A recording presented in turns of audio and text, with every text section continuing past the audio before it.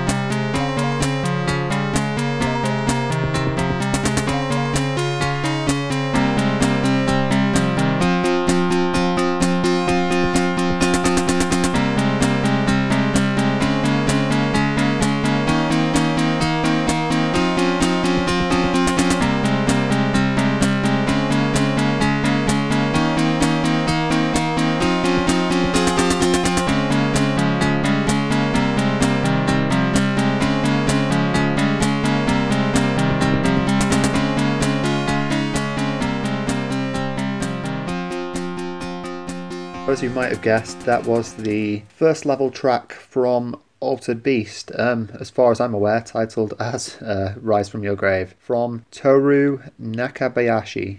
There were obviously many catchy songs around this time. I'm not sure why, obviously. I think it's just something that's become known to me over time. Now, moving on to the next track, I see no reason to change the time frame of when the song came from. And of course, on the opposing system of the Super Nintendo, we had this classic.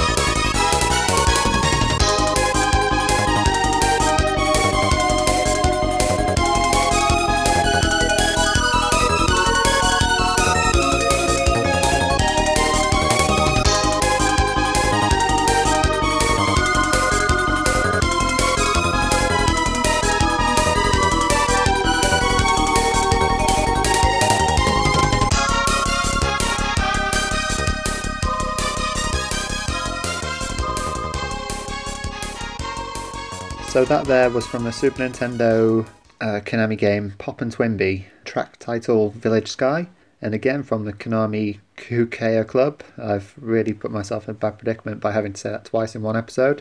Oddly enough, this track actually features, well, the soundtrack as a whole, as a collective, features Michiru Yamane, who you might know from the Castlevania Symphony of the Night track we featured in the last episode. But let's switch things up a little bit. LucasArts have always been a genre-defining company, especially in point-and-click genre. I think it's a little understated how good their music can be. I mean, we know all about Michael Land and so on, but I think Grim Fandango is actually a very strong suit in terms of all sorts. Its art, its music, especially its music. Hence the next song.